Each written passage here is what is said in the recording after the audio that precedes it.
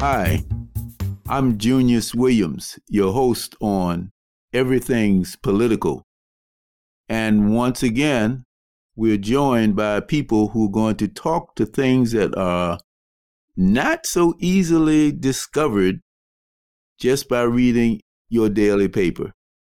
We always like to delve into those things which are least of all on the discussion treadmill, and certainly those things that people don't ordinarily think about as being political. But this time, we're going to be talking about economics, which certainly is the first cousin of politics in most people's minds. The topic is called, Has Gen Z Been Scarred Forever by COVID? A discussion with the experts and young people who have their opinion as well. The expert that I have is a young lady from the Center for Economics and Policy Research, of which I am affiliated as a fellow, I'm very glad to say. She is Julie Kai. She is a policy research expert. She is finishing up her PhD at University of Wisconsin at Madison. She's working on her dissertation on employment volatility, or just the rapid change of employment over the years in the United States. She is there as a researcher, and that is what she did for us here today. Hi, Julie. Hi, Junius. Thanks How are for you? having me today, and I'm glad to be with you all today. Very good. Julie and the center is situated in Washington, D.C. I don't know where you are, Julie. Where are you located in these days? Are you in Madison? Yeah, actually, right now I'm teaching at Columbia for some social policy track students. Yeah, I'm on the east side. Would you call yourself a techie? Not really. All right. Yeah, but I would say perhaps in the next few years, I'm a newcomer to Washington, D.C. Yeah, but I'm not there yet. Okay. So let's jump right in. Because of COVID, there is talk of a generational scarring effect on young people who are now teenagers and those in their early 20s, people in the high school age, people in college age. What do you see as a researcher at the center? I'm particularly interested in talking about the job market. Mm-hmm. Yeah, and I'm so happy to be with you all today to talk about this very important and crucial topic, right? And my colleagues at CPAR and I did a job report back to July 2020, talking about how their job market looks like for young adults who age between 16 to 29. And what we found at that point is that in the first half of the pandemic, the unemployment rate was really high for people aged between 16 to 19. That's about 24%. And now, in the past several months, I should say in the past half year, that number went down to about 14%, but that's still about 2 percentage points higher than the pre-pandemic level. And when we get to the college age student who age between 20 to 24, we did see about 8 percentage point lower in terms of their unemployment rate in the past several months. But that's still about 7 percentage point higher compared to the pre-pandemic level. So does that mean that we're coming out of unemployment for that age group, or was there ever really a big knock on employment for that age group last year? Yeah, that's really high last year when we saw the historic high number at that point. But we did see some bounce back in terms of the economy in the past several months, I should say past half year. But put that in context, we're still losing about 300,000 fewer jobs for youth who are aged between 20 to 24. Now, in your study, has that had any kind of a negative social consequence on that age group? Yeah, certainly. There's a lot of long-term or short-term consequences for this young group of people. So for instance, when we think about long-term trajectory in terms of their labor market earnings, that could kind of have a scarring impact for this group of people, right? As an economist, we like to talk about scarring impact or generational scarring of young people who are now teenagers and into their early 20s. You know, some of the stuff would happen in terms of like the propensity of their future unemployment spells or the reduction of their subsequent wages as a result of this unemployment when they just enter the labor market. So you're saying that the Gen Z people might be looking at lower wages and have to catch up faster if they want to end up with a nice retirement package? Well, you know, we all need to start from somewhere, but when we talk about the generational scarring, you know, we just really need to think about the probability of their future or subsequent wages, because when they start from here, they might kind of start looking for a job in the next 1 year or two, but what type of job out there is a problem, and you know, with some policy that's coming up in the next few years, that hopefully that could create some, you know, healthy job with more predictable tenure or scheduling with some benefits. And it really depends on what kind of job that we are creating in the next few years. I read in the New York Times, and it's been talked about on the radio, on the television, that actually we're headed for a boom economy. So you're saying that that's not so for young people? Yes, I would say, you know, it's still, but I'm glad we are here to talk about this kind of issue. But when one is presented with unemployment rate or labor market statistic, you know, any kind of information related to that, it's always the tendencies to think about this measure as it relates to adults. Right. Much less consideration has been paid for this young or youth population. But this is worrisome because we ought to think more about that to invest in this generation, because we cannot afford to lose this generation. Well, I'm going to hear what our two young contributors have to say. First, we have Sarah Shortino. She's a senior at the University of Vermont. She comes from Long Island, New York. She's majoring in environmental studies. Her passion was sparked upon learning about the nature of the climate crisis and how much is at stake over the next decade.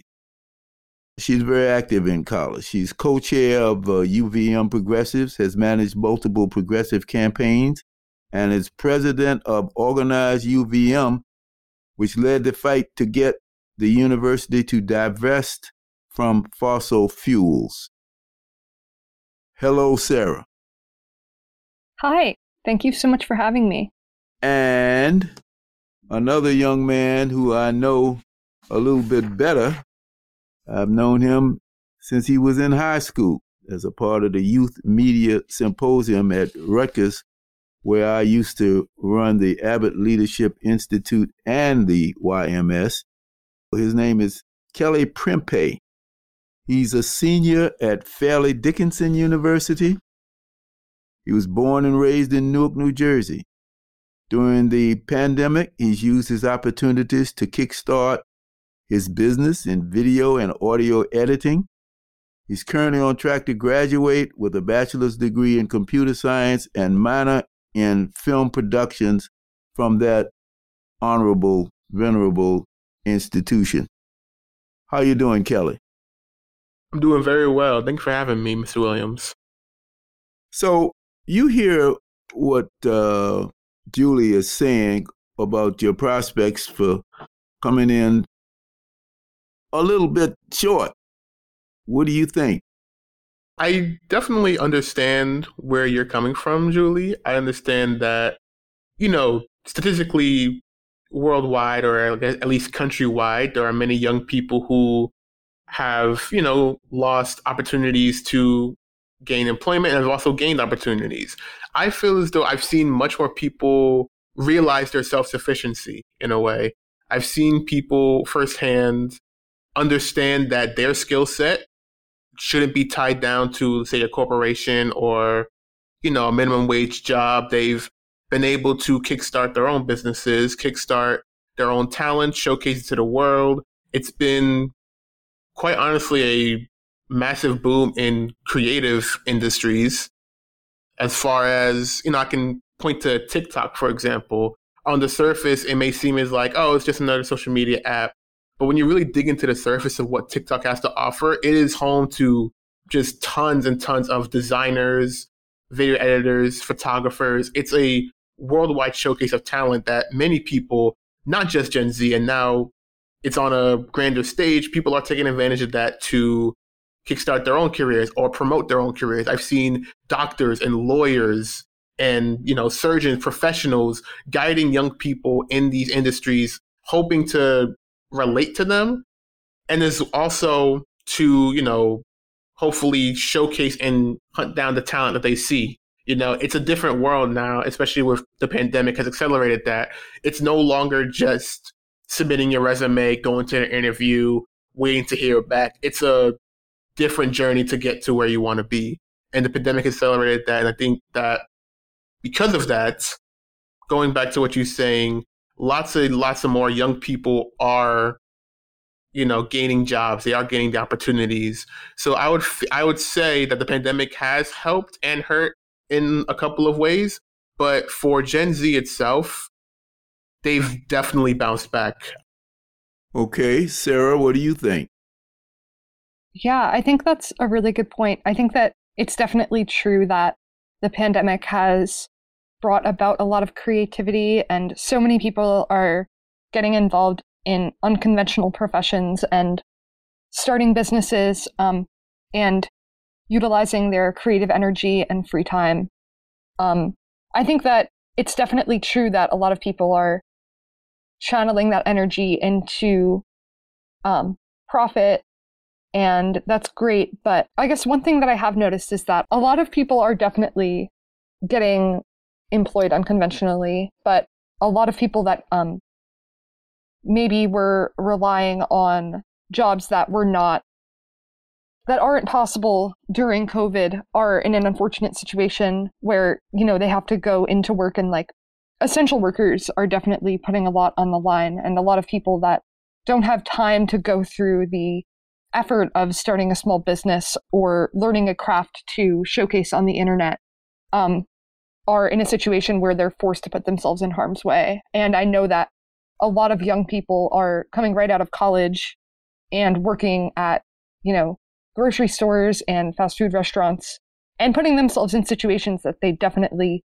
did not expect. So the job market has definitely changed, and that's been good for a lot of people, but for many others, it has put them in situations that they really would never want to be in, because I guess some don't really have are not in a situation where they can experiment with these untraditional ways of making money and making a living.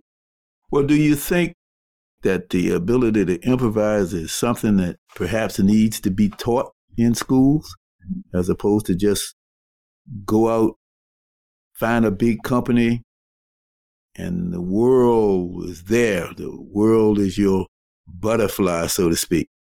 Yeah, I think that people should definitely be taught how to be self-sufficient and improvise in our system in schools. I think that it's definitely something that we are, as young people, kind of assumed to be able to go out into the world and kind of just make it. And yeah, I guess I think that we definitely do need to be teaching students how to succeed in the world without having to sell out to major corporations, as some may say, because a lot of people see that as the only option. But it's definitely just hard to feel a sense of agency and opportunity within the system that we're in. And I think that we, as a society, definitely need to be teaching kids and young people that it is possible, and showing them the ways to get there, because outside of school, once you graduate, the world can definitely be really brutal. And if you don't go to a university where you are set up for success, then it's very common that you do end up being forced to give your life away to these major companies and work to make minimum wage and make a CEO across the world a billionaire. So it's definitely not fair, in my opinion. So Kelly, what are you going to do with your degree? In my introduction to you, you started your business already. Is that what you're going to keep doing, working independently? Absolutely. For me, after I graduate, I will have a bachelor's in computer science and a minor certification in film production. So far, I'm aiming for software development in terms of applying my major course of study. But as of now, I'm thoroughly enjoying just the independence I get when creating. I enjoy video editing as well as audio editing. I do edit this podcast you're listening to right now.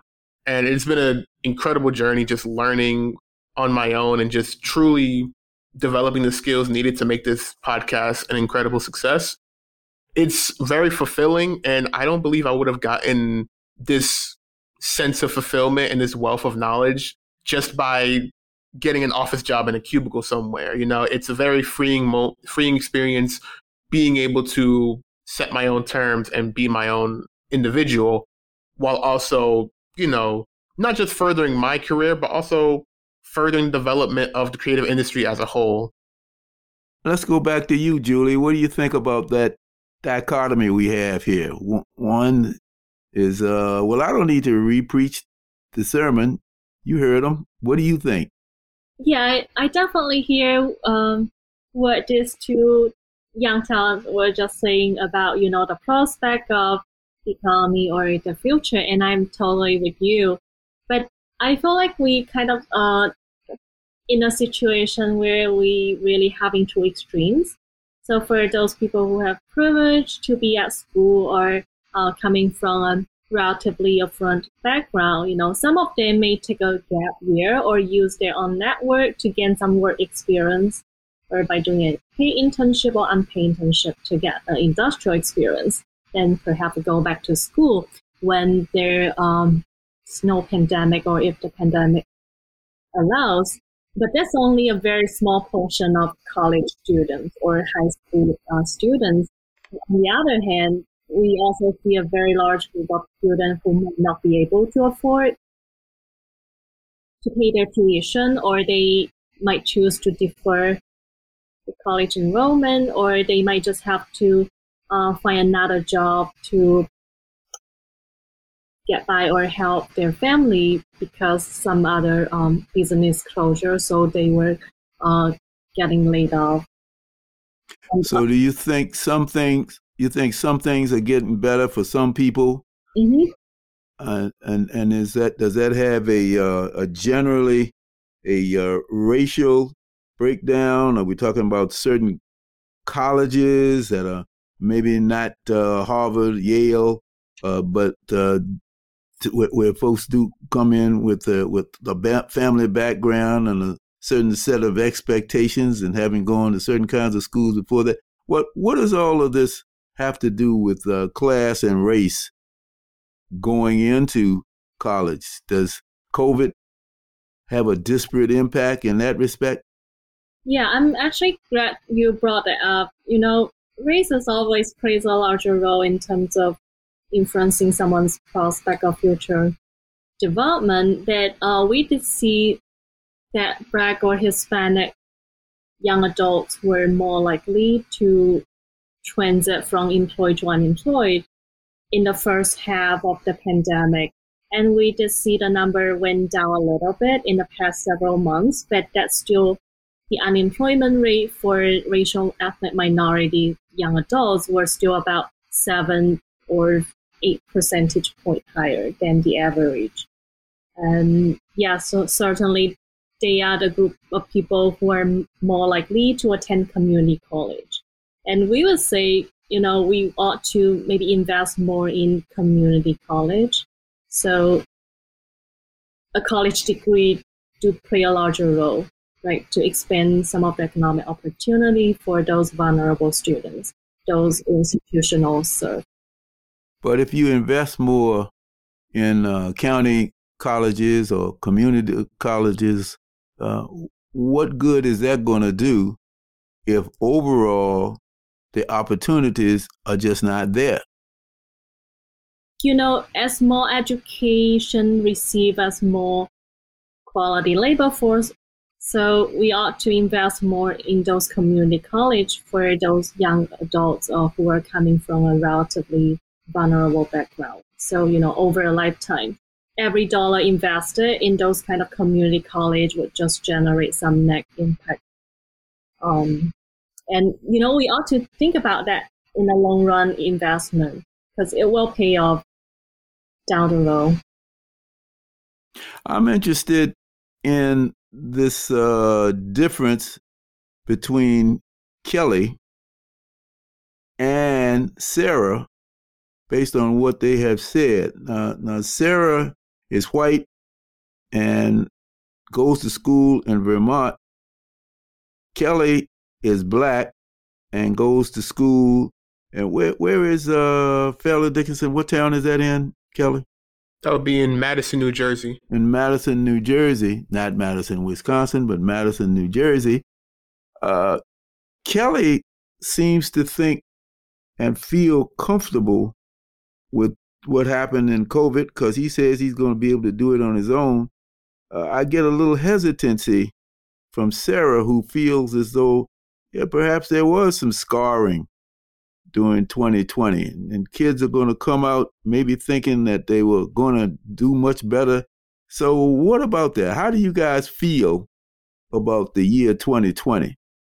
Start with you this time, Sarah. Yeah, well, I think that there have been a lot of things that came out of COVID, both good and bad. It's definitely clear that a lot more efficient ways of doing things have come about. We know a lot more about how germs spread and how pandemics spread, which is going to be useful in the future when pandemics are on the rise because of climate change being exacerbated.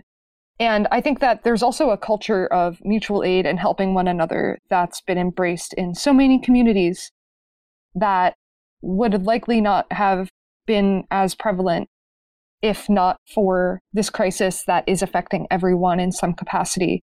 And also, to be frank, this is kind of only the beginning of the crises that we are going to be seeing unravel in our lifetimes, with college tuition prices rising, the cost of living just getting so much higher. Not to be pessimistic, but also the climate crisis is already affecting so many around the world, and young people will continue to feel these effects.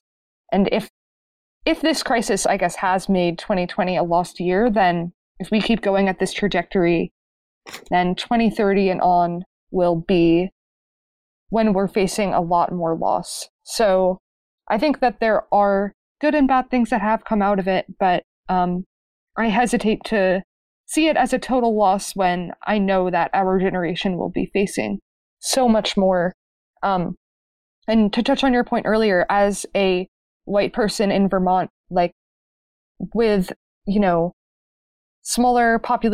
lower population density and just, we are with lower population density, we haven't been seeing as much constant spread of COVID.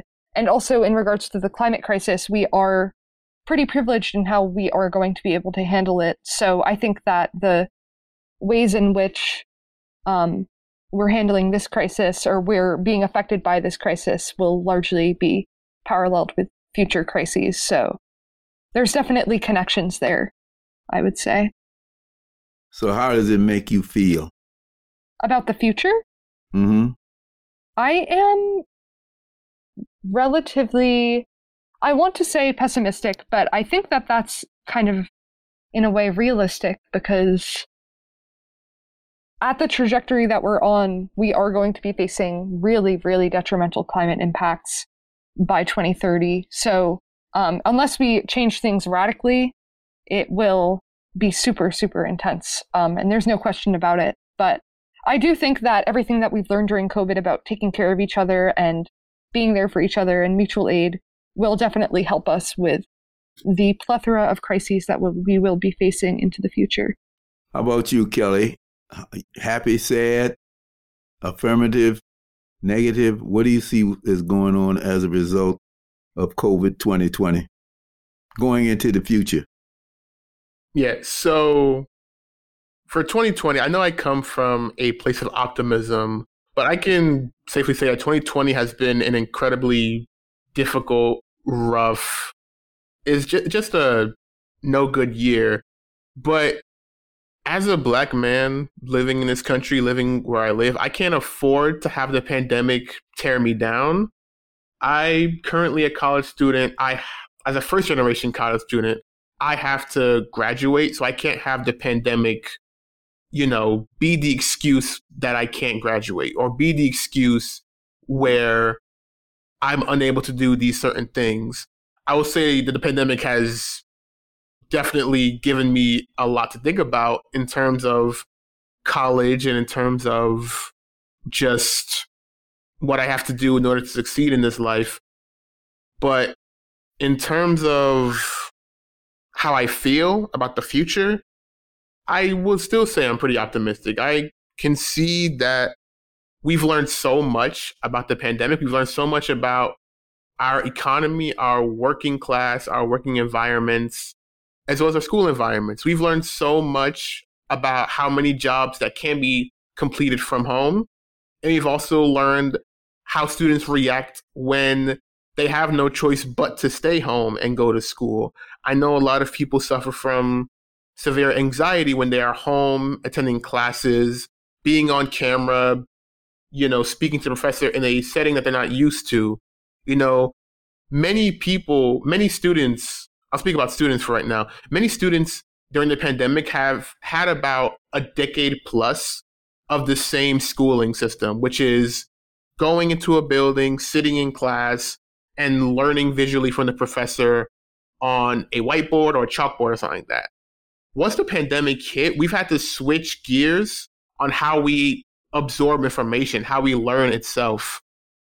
And some people were equipped for that, some people were not, but it's important that we learned where we stand as a whole in terms of how we absorb information, both in a college and a work setting.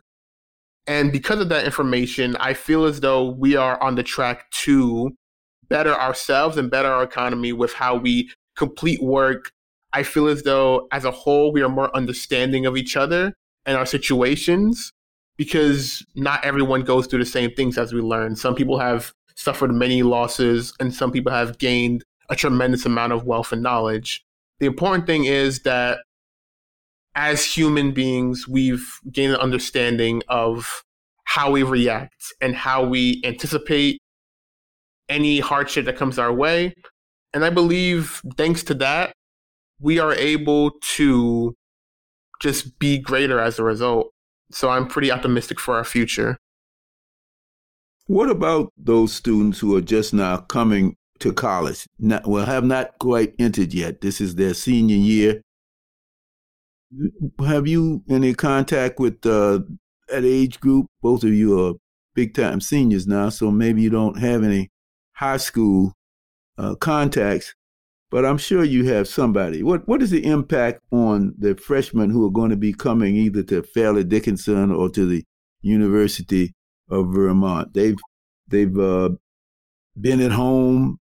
You mentioned some of those things. They finished online. There may be no prom, no graduation. Certainly last year, that crop of seniors. Talk to me about those people.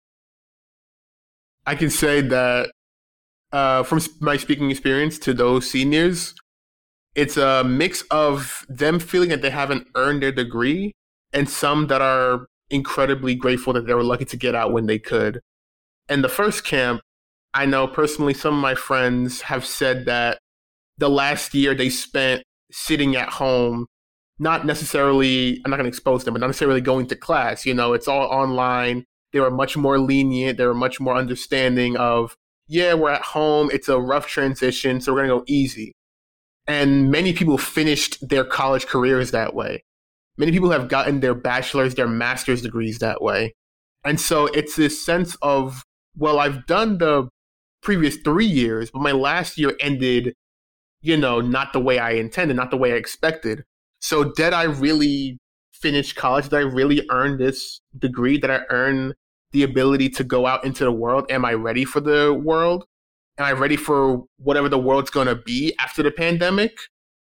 And it's a very interesting dichotomy versus the other camp where it's like they've always had a set plan in mind and they weren't going to let the pandemic stop them. Like, okay, we're at home. I still have these classes to get done. I have this work to get done. So I'm going to knock it out, get this degree, and go do what I was going to do. The two camps, they're both very interesting to me. I am more sentimental towards the first group because it is an interesting dilemma of, you've been taught your whole life that education is about how much you absorb and how much you retain. And what happens when you don't retain that information in a Zoom setting? What happens when you can't remember your last year because you were stuck at home or you're stuck in an environment where you couldn't exactly absorb knowledge that well versus sitting in a classroom? As much as we love the initial week, the initial feeling of, yeah, we don't have to go to college and we don't have to go to classes anymore. It's all online. We can chill. It then evolves into a sense of dread of like, oh my God, I realized for the past few weeks I not retain anything. What am I going to do for college? What am I going to do for my life? Like, I need to know this information. So in terms of that, I would say like they're really just don't know how to feel at this point. They're really just in the same boat as us, trying to figure it out and waiting to see how the world reacts. Now that it's 2021, 2020 has passed, and now we're on the tail end, hopefully, fingers crossed, on the tail end of this pandemic, that the vaccines are rolling out, and the world is slowly getting back to normal. What about you, Sarah? What do you think? People who have been as I described? Yeah. My sister actually graduated from high school in 2020, and I know that going to school one day and then not coming back ever really did not leave her or her friends with the amount of closure that they would have wanted. And on the other hand, I know that my sister and her friends have seen the impacts of COVID like that may be bigger than not being able to go to senior prom. And that has taught them a lot about, I guess, just given them a lot of perspective about the issues in the world and how, my sister is in Long Island, New York, and it's definitely a super dense area where there has been a lot of loss due to COVID. And I think that despite the fact that it is so difficult to go back out into the world, now that a lot of perspective has been granted to that batch of young people that got a lot taken away from them from the high school experience, but also in such an important time in their development, saw so much loss and turmoil around them. So yeah, it definitely had a grave impact, but at the same time, I think kind of sets us up for coping with crises into the future, because we are going to be dealing with things ourselves, but we'll also be seeing how other people are affected by things. And I think that perspective is just really essential to not getting in your head about it or letting it get to you.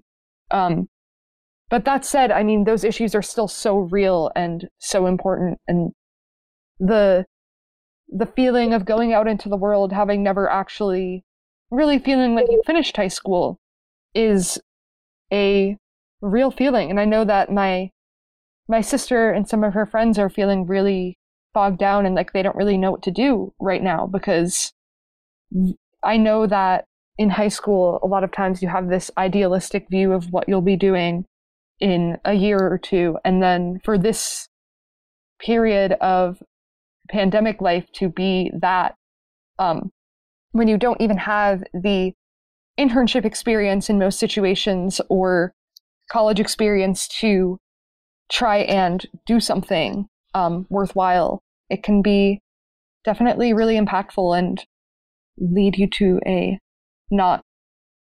could definitely lead young people to being in an unfortunate mental state, like my sister and her friends have expressed.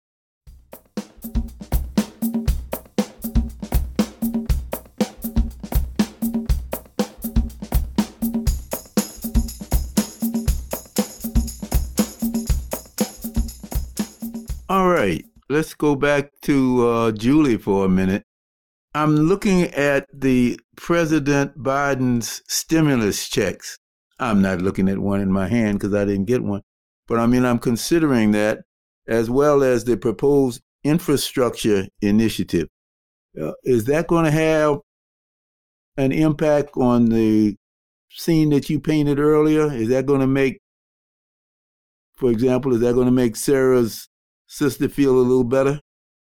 Yeah, I would say personally, I also felt kind of optimistic about the next few years ahead because, we got this bold policy agendas laying out there. And especially, I'm glad you brought up the stimulus check or the rescue plan that has already been implemented in some way. Those kind of things are really good. And we did see some positive impact already. And, back in 2008 or 9, the financial crisis, if you recall, it took longer for people, especially certain subgroups, to recover. It took over 5 or even 7 years for them to recover or get back to the pre-recession level.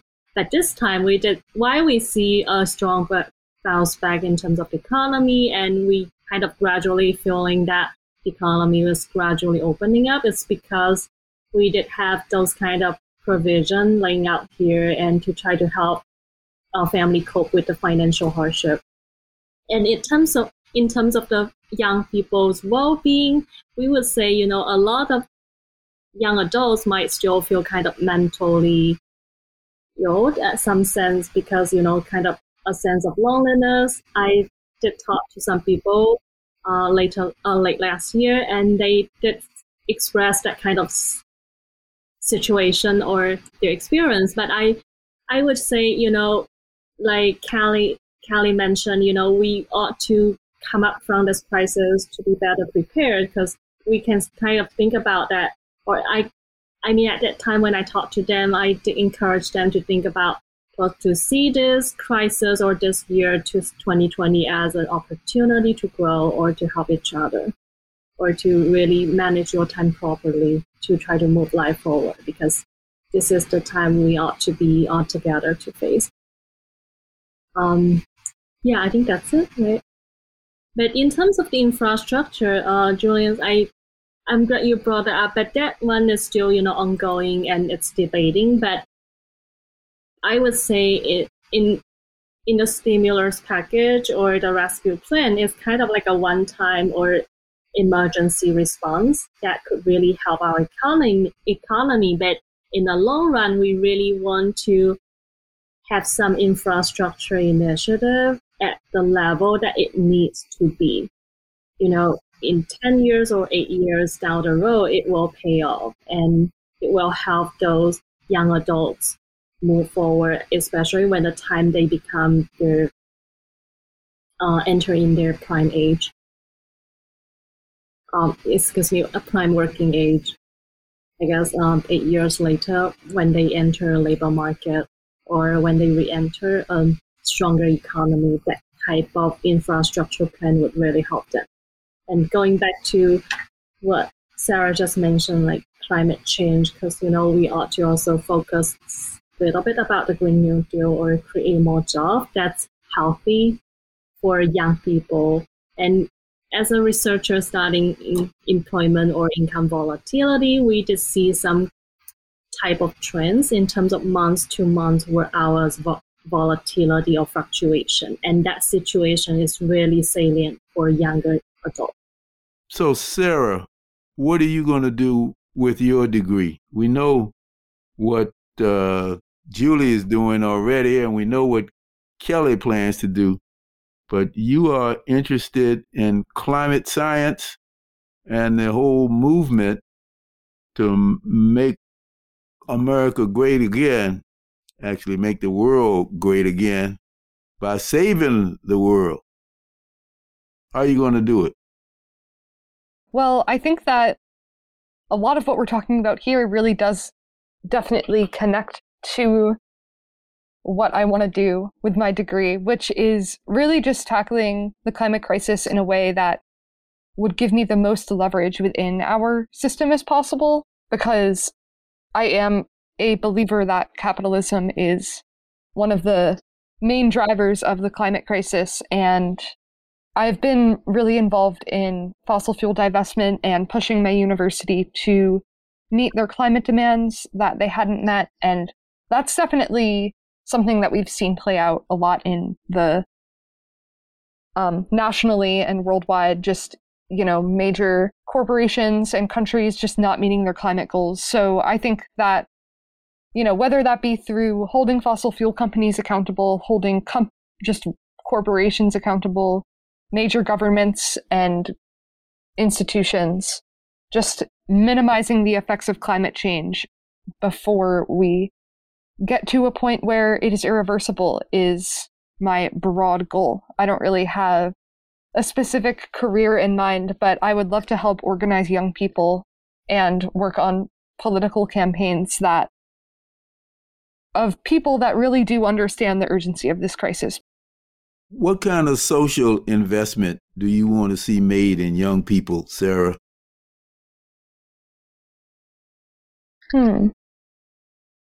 By social investment, what do you mean? I'm sorry. Well, I'm talking about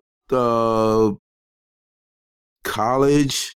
I'm talking about tuitions. I'm talking about psychological kind of support. I'm talking about things that make you feel better, but also things that will put some meat and potatoes on your table. What kind of social investment should be made by this country? I definitely think that college should be free, and that all public institutions should be made free, and that college debt should be forgiven. I think that's probably one of the main things for sure that young people are worried about right now. And I know a lot of folks that I speak to say, well, my generation had to pay student loans. Why should your generation have their loans forgiven? And my response to that would be, well, since the 80s, college tuition has inflated by like multiple times over. So yeah, I think that that's a really big one, because in a society where we need a college degree to make a difference, but we need money in order to get a college degree, then young people really do need the ability to get educated and get a diploma if this is the system that we're in, because if not, then the people in power will continue to be in power and these issues will just keep escalating, I think. So yeah, investing in education is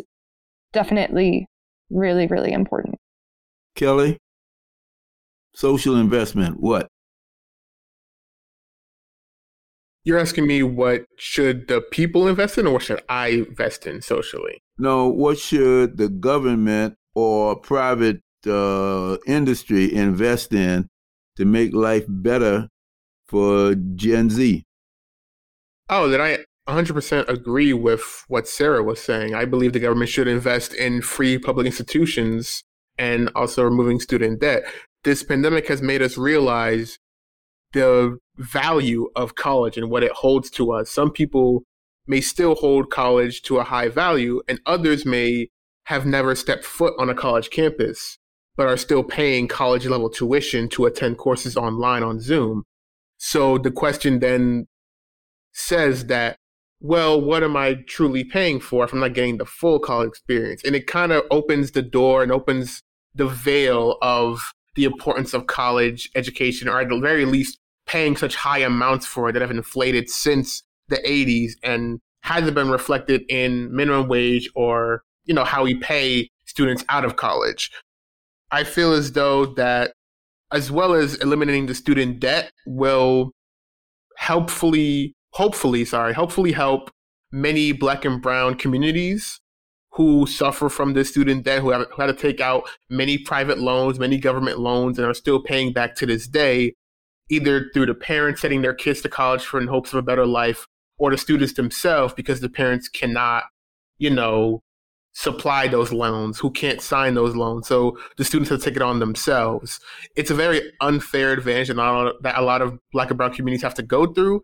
And I feel eliminating that will put people on an equal ground in terms of out of college, not having to worry about debt and not having to worry about struggling to survive once you get that first job. Because then once you budget your paychecks, you have to make sure how much goes into paying off your student loans, how much goes into paying for your apartments that are priced way out of minimum range, that are way out of livable wages. It's a definite question the government has to answer for. The government has to work for the people at this point, now more than ever. They have to see that going to these colleges for thousands and thousands of dollars for essentially staring at your computer screen, not even stepping on a campus, not even meeting your teachers face to face and learning their office hours where everything's just online. Why not go to an online school, get online certifications?